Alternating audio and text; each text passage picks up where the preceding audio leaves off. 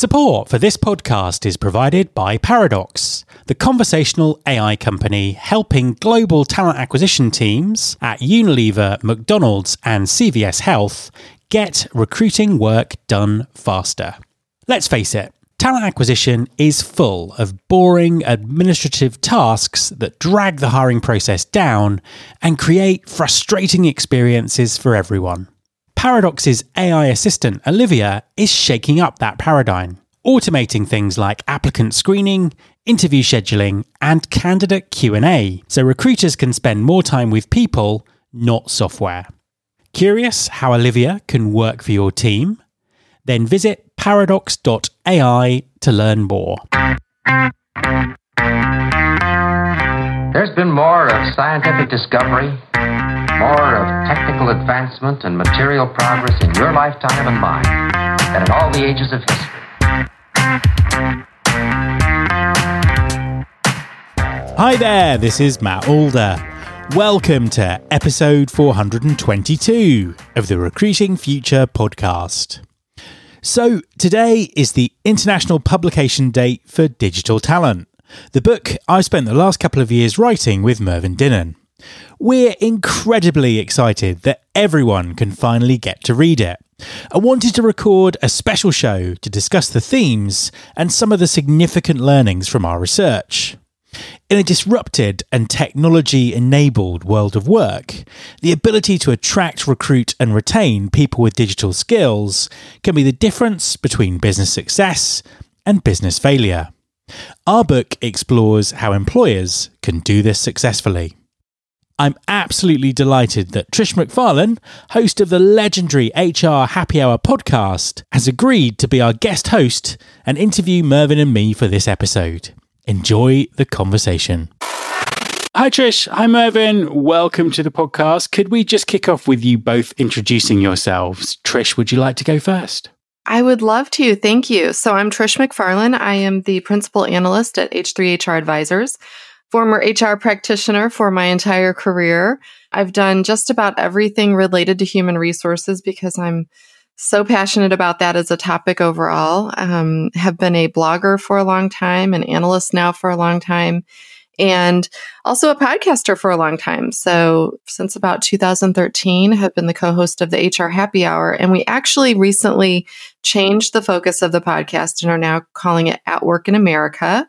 And it's going to be a much more story-focused podcast. So other than that, I have twin boy-girl that are turning 18 here soon and about to be an empty nester. So lots of things going on in my world. Wow. No, and I'm a massive fan of the podcast as well. So really interested to see where it's going next. Mervyn, would you like to introduce yourself to everyone? Definitely. Thank you, Matt. It's great to be on the chat with yourself and Trish.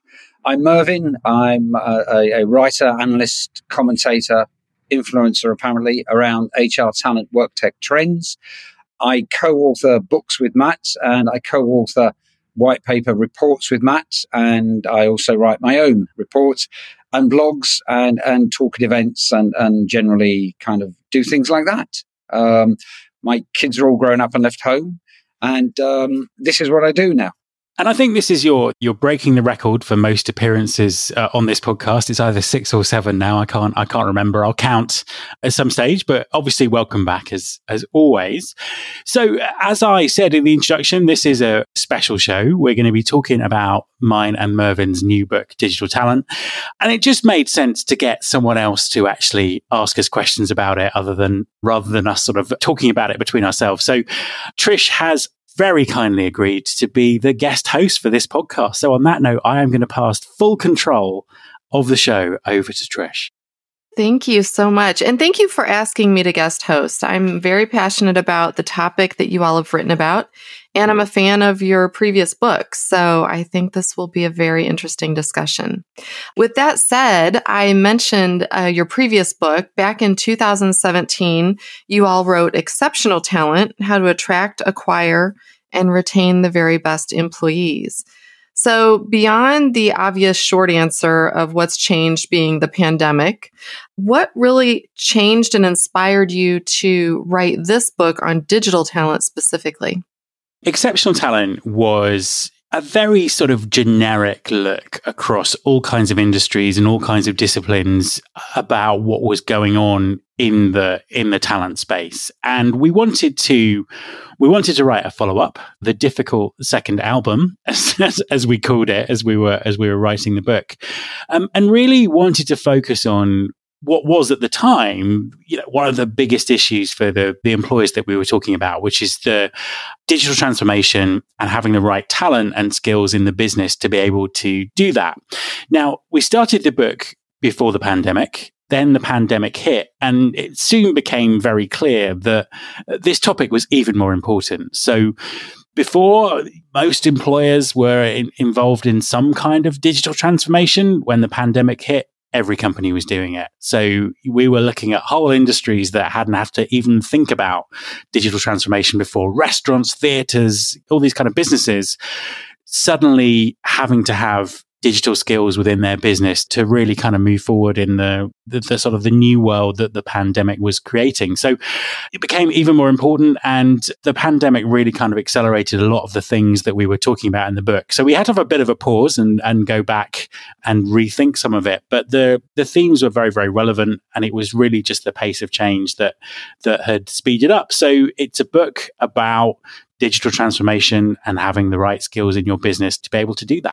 Well, I think Matt's pretty much outlined it well there. I think for me, the first book, Exceptional Talent, was, I suppose, looking at the fact that the employee journey, so from candidate, even before you're a candidate, from kind of, applying through interviewing, onboarding, and then kind of development and staying with the business, this journey was now underpinned by tech. And, it was seamless journey, intuitive, and a lot of companies were possibly still taking more of an analog approach to hiring and to onboarding and talent management and stuff. And so we were trying to showcase what a lot of companies were now beginning to do in terms of making it more digital. For me, I think the second book is more about the fact that digital transformation is really an organizational change, but we don't treat it as such. We don't support our people as such. We just say, guess what? You've got an iPad now, or guess what? This is the way you book your leave. This is the way you reclaim your expenses. You can now collaborate through this tool, and we'll just watch from afar. And we don't really prepare our people for that. So we give them digital tools, but we don't check if they've got the digital skills, the digital nous. And I think for me, with this book, we're coming at it from a slightly different angle, which is kind of, what is the purpose of digital transformation, and how are we just adapting what we do internally to help our people and our future employees be able to become digital talent. I love the way that you both frame that. And the topic really has sort of evolved over these past few years since you wrote the first book. Mervyn, you touched on some of the changes with digital. It sounds to me like it went from much more of a tactical approach, or even maybe an approach people weren't taking back in 2017. And now, because of sort of being thrust into different work scenarios and different work, maybe locations because of a pandemic, you mentioned digital skills specifically. Could you talk a little bit about how having good digital skills is really important for employees and how we need to focus on those? The important thing, from my point of view, is that our employees are comfortable with how we want them to operate.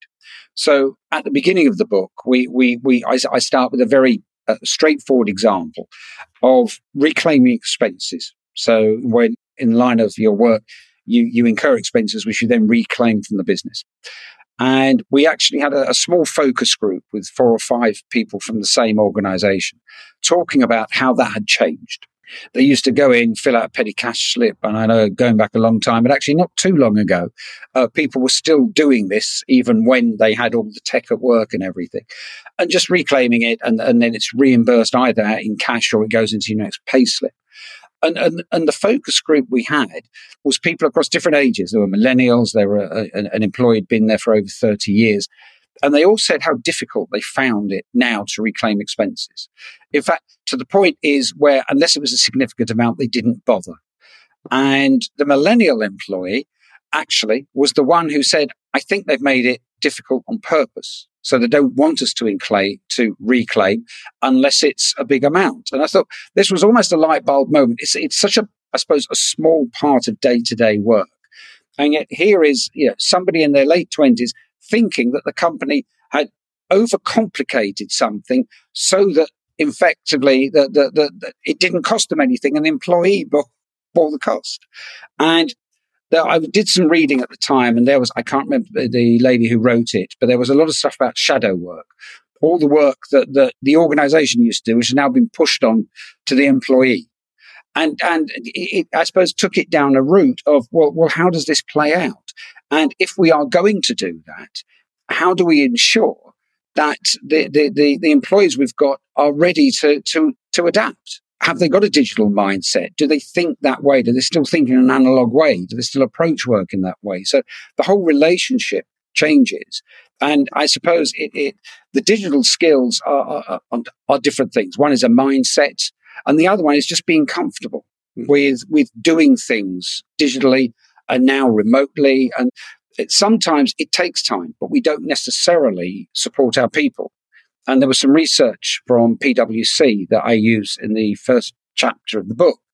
And things like booking leave and stuff, people are quite happy to do online. But anything that was a bit personal, they actually wanted to interface with HR still. They didn't just want to do it online.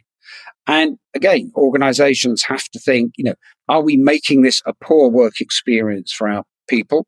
Or are we actually making it better? Are we giving them a better work experience?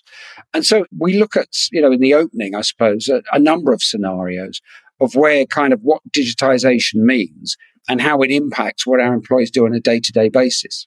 Yeah. I agree. It's interesting when you give that example of sort of maybe technology or the employer making things difficult on purpose, especially as it relates to maybe expenses. I've been in that position myself. I wonder if the difference is maybe those of us who have been in the work world a little bit longer than the millennials, for example, are the leaders less ready to stand up and maybe make that sort of remark that something is being made more difficult? Do you see that maybe the transformation needs to actually not only just come right from maybe younger generations having a better understanding of what digital skills they need, but maybe it's also on those of us who are in the leadership roles? Did you find that at all when you were doing the research, Mervyn? We did. I think that HR, most of the research we see shows HR professionals as being not overly comfortable themselves in a digital environment, but that is beginning to change. And I think that it's, I suppose, HR are the people, particularly HR leaders, who have to say, look, this is great. We're buying this whole new system, this whole new platform for our employees, but it's got to be something that our employees want to use. It's got to be something that actually helps them to do their job better, helps us to get more of the data and information we want, and actually, helps them maybe to do things faster, to focus on maybe more high value work. So I think that it is beholden to HR leaders in particular to actually be comfortable with these things and to, I suppose, lead the way in making sure that the digital environments we have are ones in which our employees can really thrive. Yeah, I agree. Matt, I want to throw this one to you. One of the things Mervyn talked about was that employees really still want to feel cared for, is the way I'm interpreting what he said, that they don't, they want digital skills and digital technology for certain transactions, maybe certain areas of the work they're doing, and maybe not in some of the other more personal areas. Could you talk a little bit about, from a talent acquisition perspective, as candidates are relating to the organization and to maybe the recruiters and the hiring managers, where is that line of, I guess, digital readiness from a candidate perspective, and what can organizations be doing to show that these candidates and potentially future employees are being cared for, but also supported digitally? Yeah, that's a really good question. I think the talent acquisition aspects of this are fascinating. It's such a challenging time for employers when it comes to talent acquisition at the moment, particularly when it comes to recruiting people with digital skills, because every employer is effectively fishing in the same talent pool. And I think what we're seeing and what we've seen accelerate during the pandemic is companies having to move quicker, but also maintain the quality of the recruitment experience and the humanity of the recruitment experience, and also really get across the quality of the employment experience that people will be having when they join the company. So there's a really interesting balance going on. We're seeing some, incredible leaps forward in technology with things like AI and automation, everything from automated sourcing to automated communication within the recruitment process. And I think, and what we really sort of talk about in the book is the importance of the balance between those things, though that technology is allowing recruiters to be better at being recruiters, to be better at having that human connection.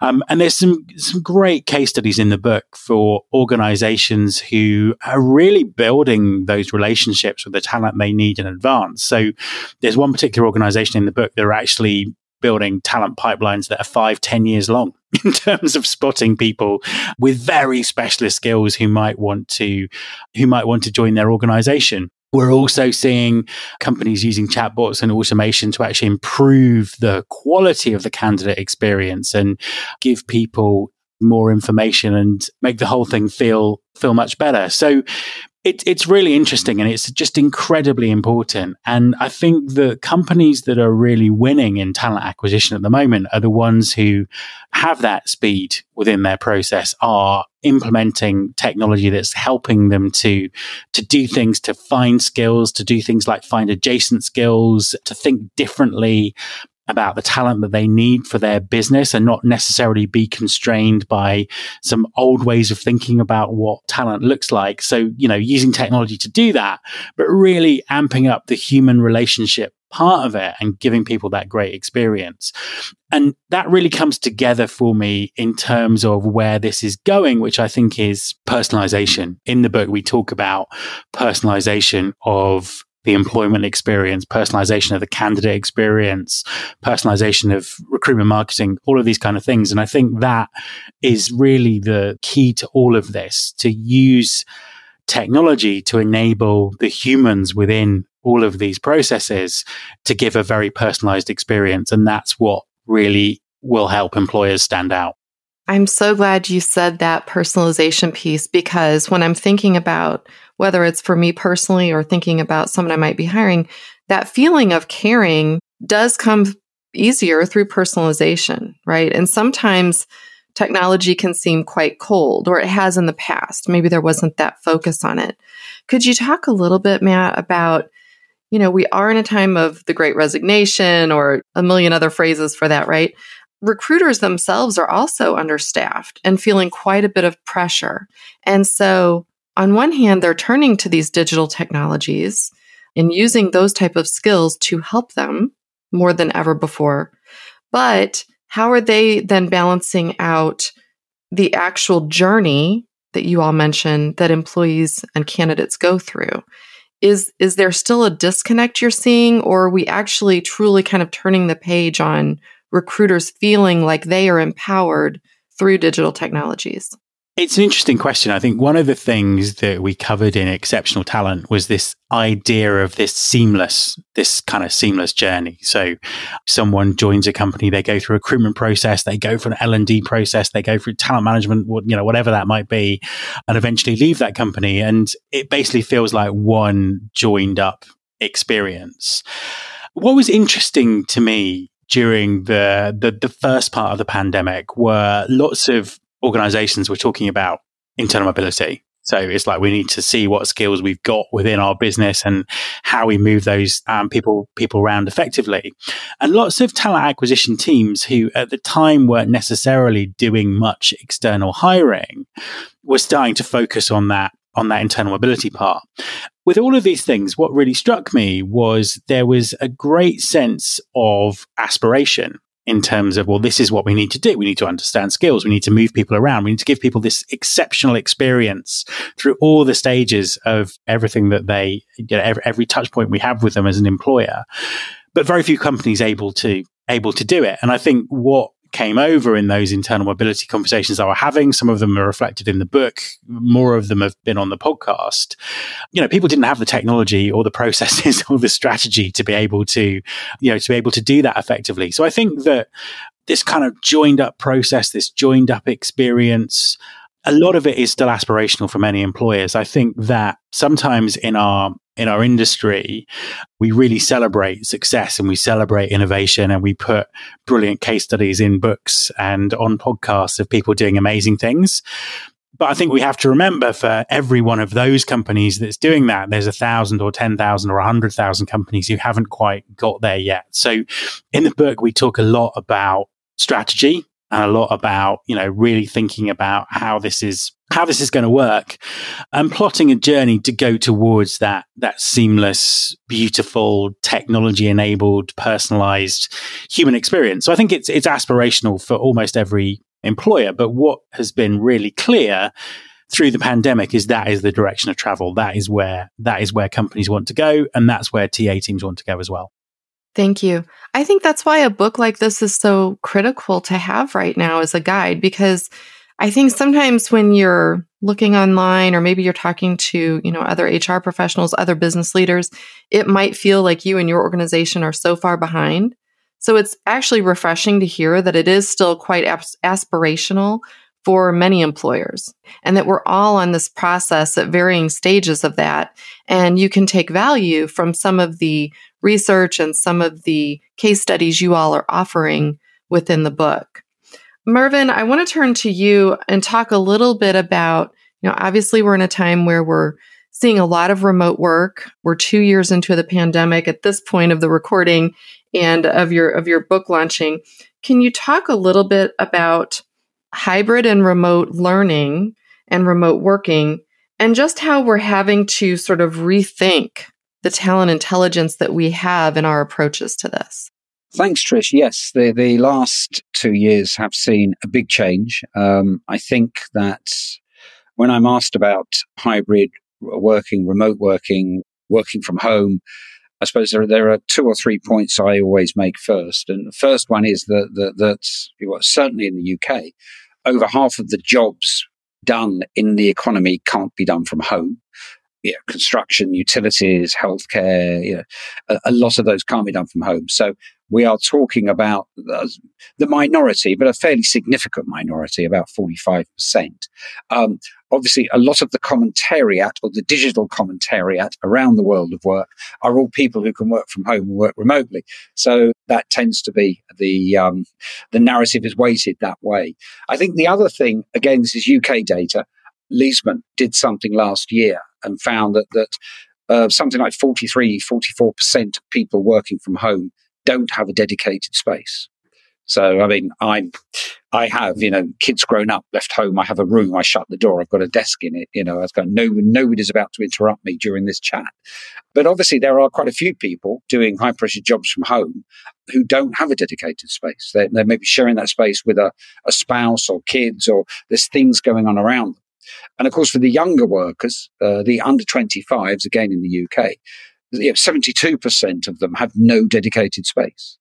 So particularly those who are younger, who maybe are flat sharing with a friend or two, they're basically working in their bedrooms and at night sleeping in their offices effectively. So whilst we talk about it, we have to remember that it's not the right solution for everybody.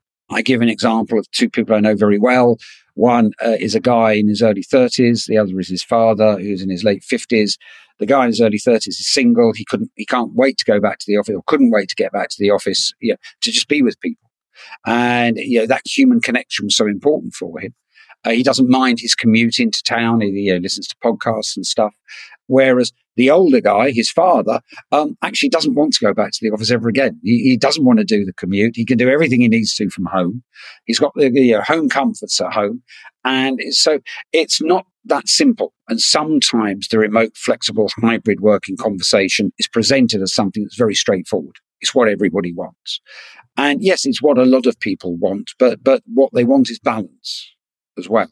So we did some research about 2-3 years ago, which is it talked about in the book, amongst 14,000 job seekers in Europe. And we found that there was a keen interest. This is before the pandemic. There was a keen interest in working from home. People felt that they had the tools in their current job to be able to work from home. But the problem that flagged up was that several, and it was over a third, reported feelings of isolation when they were working from home. So I think we need to balance all of that, and we need to do what is best for our people. Having said that, it isn't just location, it's time. So it's got to be asynchronous working as well. Matt and I are a great example. We live like 500 miles apart, or on the same time zone, I have to say. 500 miles apart, we don't do any of our writing together in the same room. We write at different times. When we work on projects and reports and research for clients, we're inputting at different times. And it works perfectly well for us. We've both got dedicated spaces. But yeah, it has to work for everybody. And I think that a lot of it comes down to leadership and obviously to culture. And if you've got a culture that supports that, you trust your people, and it's not the old-fashioned, I don't want you working at home, I want you sitting in front of me where I can see what you're doing kind of attitude, which some businesses still have, then you're never going to successfully adopt it. I know there is a narrative around the Great Resignation that people are leaving jobs because they want to find jobs that they can do remotely. And there is an element of that. And there's certainly data, again, it's mainly UK, Europe, that older people, probably 50 plus, some are leaving jobs because they found a way to maybe work from home and they would prefer to do that and maybe not work full time because over the 2 years of the pandemic, they found a different rhythm. So I think, it's complex and it's not a one size fits all, but I think for all organizations, it has to be an option.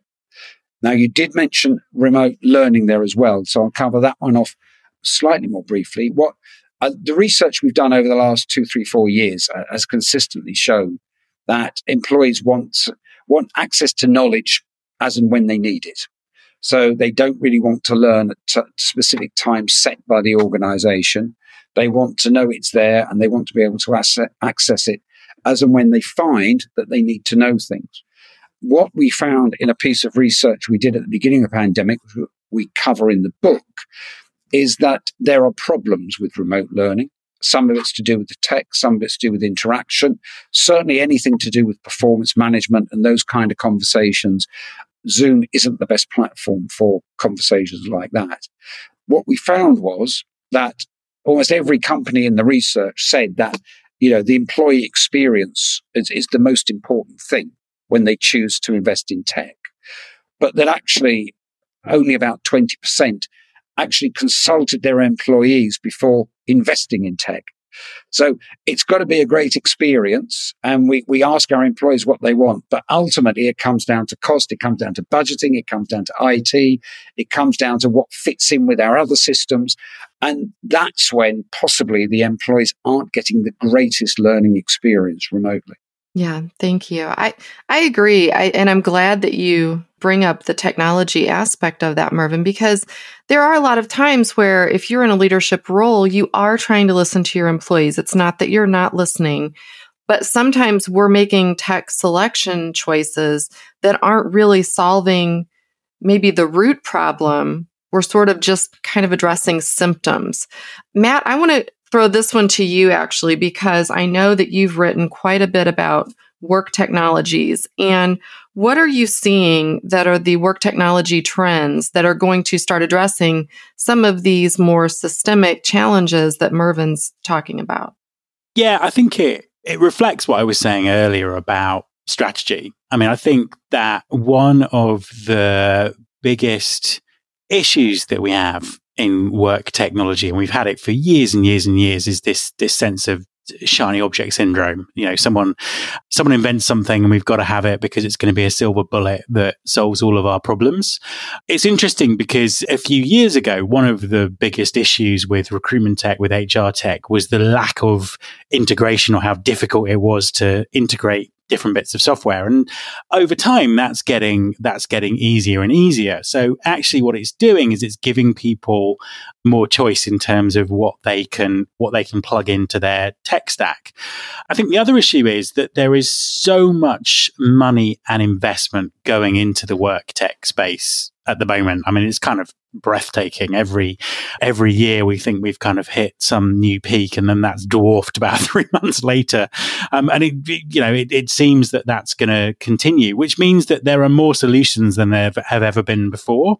And I think one of the problems with the people creating these solutions is they're very often creating solutions to very niche problems. So things that are genuinely a problem, but when you look at it strategically on the list of a TA leader or an HR leader, they're probably problem number 55 rather than problem number 1. But shiny object syndrome can mean that people sort of dive in and say, I'm going to sort of fix that problem. So I think what really needs to happen is, and what I'm seeing more and more of, is people sitting back and diagnosing their issues, working out where they want to get to, and using technology as an enabler to get them there.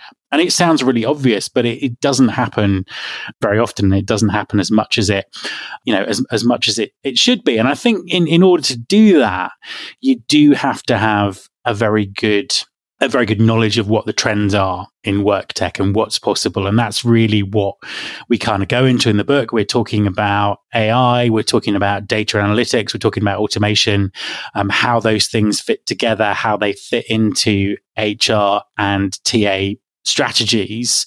And also, looking over the horizon slightly, we've got the metaverse, we've got the return of blockchain, all these other things going on. So I think the technology space is very, very confusing because there's so much stuff out there and so much stuff being created.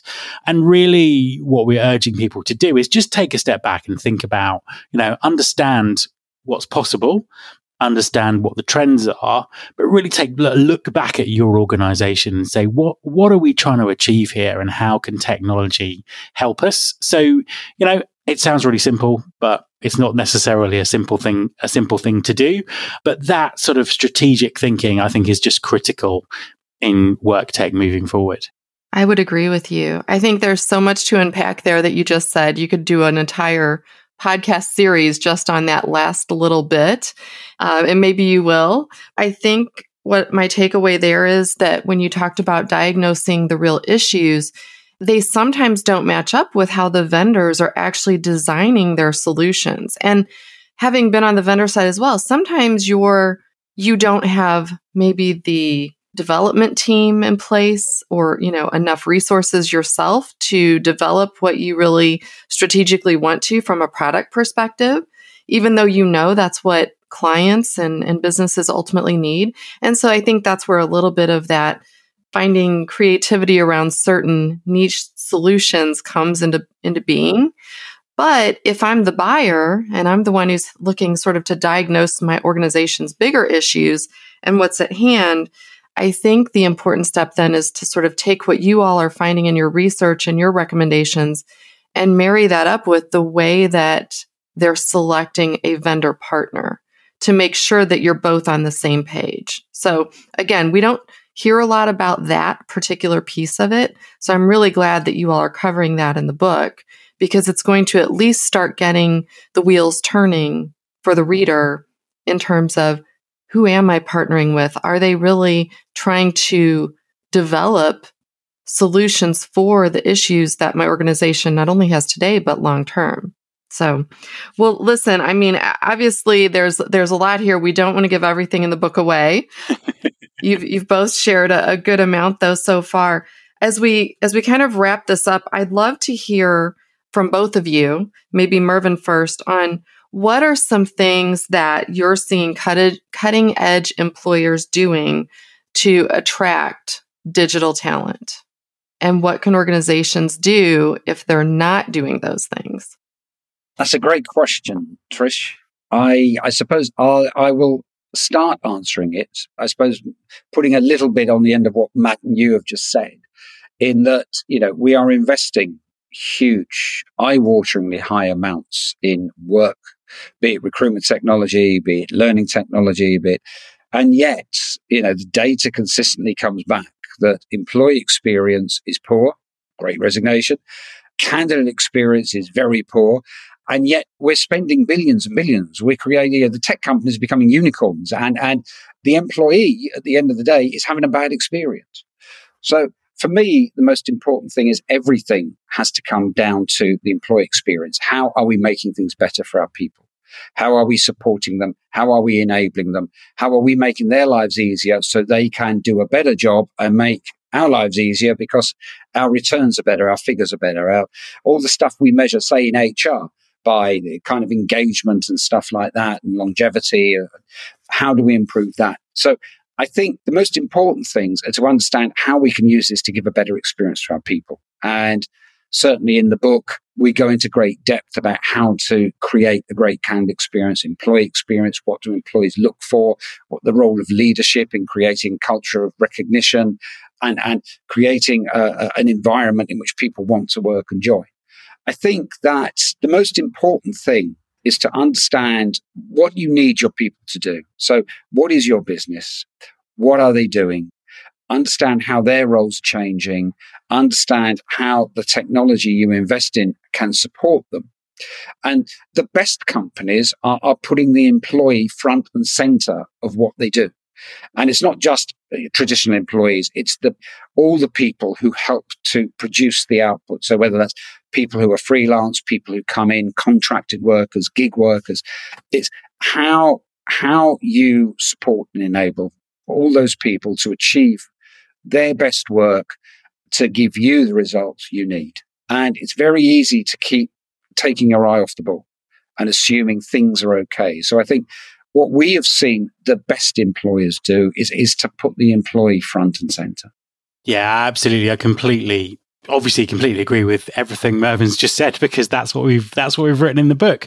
I want to add a couple of broader thoughts to that. I think to frame that, I think what we also have to realize is digital talent, bringing digital talent into a business, it's a finite talent pool. There isn't enough digital talent in the world to fill the roles that people have and people will have in the future. And because of that, I think that the companies who are doing this really well are the companies who are genuinely thinking differently about talent. And a couple of examples of how that's manifesting itself. First of all, there's a very, very big systemic issue when it comes to having talent issues globally in terms of education systems and governments and education systems actually supporting people learning the right skills and making people fit for sort of career fit in the world that we live in. And it's that's obviously very difficult to keep up with, but B, most governments and education systems aren't doing a particularly good job of it. And one of the organizations that we talk about in the book, a big Indian organization, actually have taken that into their own hands. They're actually working with education systems around the world to really help provide that work context and help talk about the skills that businesses need and get young people engaged with the kind of skills that it would be great for them to learn, but give them that vital context in terms of why am I learning this? How is this useful in terms of making the world a better place and having a great career? So I think there's some interesting things in terms of tackling that sort of long-term systemic issue. I think the other thing is we talk about sort of total talent thinking in the book as well, which is this kind of future state that companies could move to where they effectively have just-in-time internal and external talent markets. So they understand the skills within their business. They're investing in their employees to keep their skills up to date and help them nurture the new digital skills that they mean. But also they're looking outside the organization to find people that they can bring in, but they're also looking outside the organization to find people they could bring in on a specific project basis. And just basically using that, thinking very holistically about that rather than doing it, rather than sort of managing it in silos like a lot of companies do now. So this kind of sense of total talent thinking and giving all of those people a brilliant experience, as Mervyn was saying, is really the key to all of this. Yeah, that's a great point. Actually, two great points, especially around the education system and how that's going to ultimately help address that systemic issue.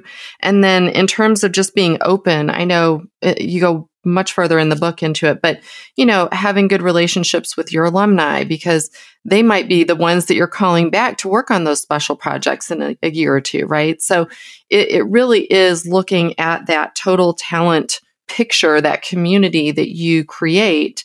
And I think, again, we were probably starting to do this back in the late 90s, early 2000s, and we just didn't have technology to help enable that type of interaction. And if I could be so bold as to go back to your first book, the relationship, right, that you need to create when you're thinking about your entire talent pool that you're sort of in communication with. So I tell you what, it's been fascinating to think about these things. It's been fascinating to see how your research and your insight has developed over the last few years.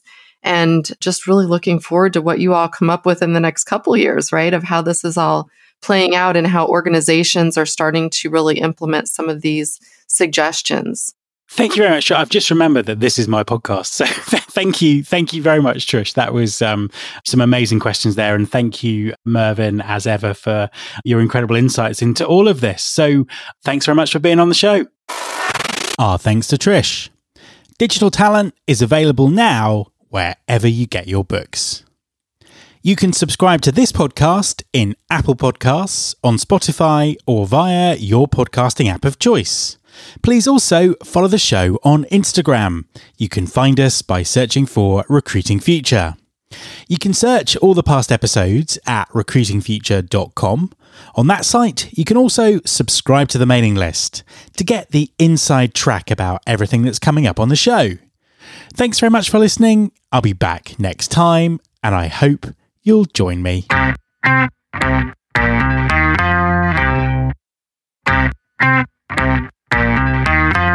This is my show.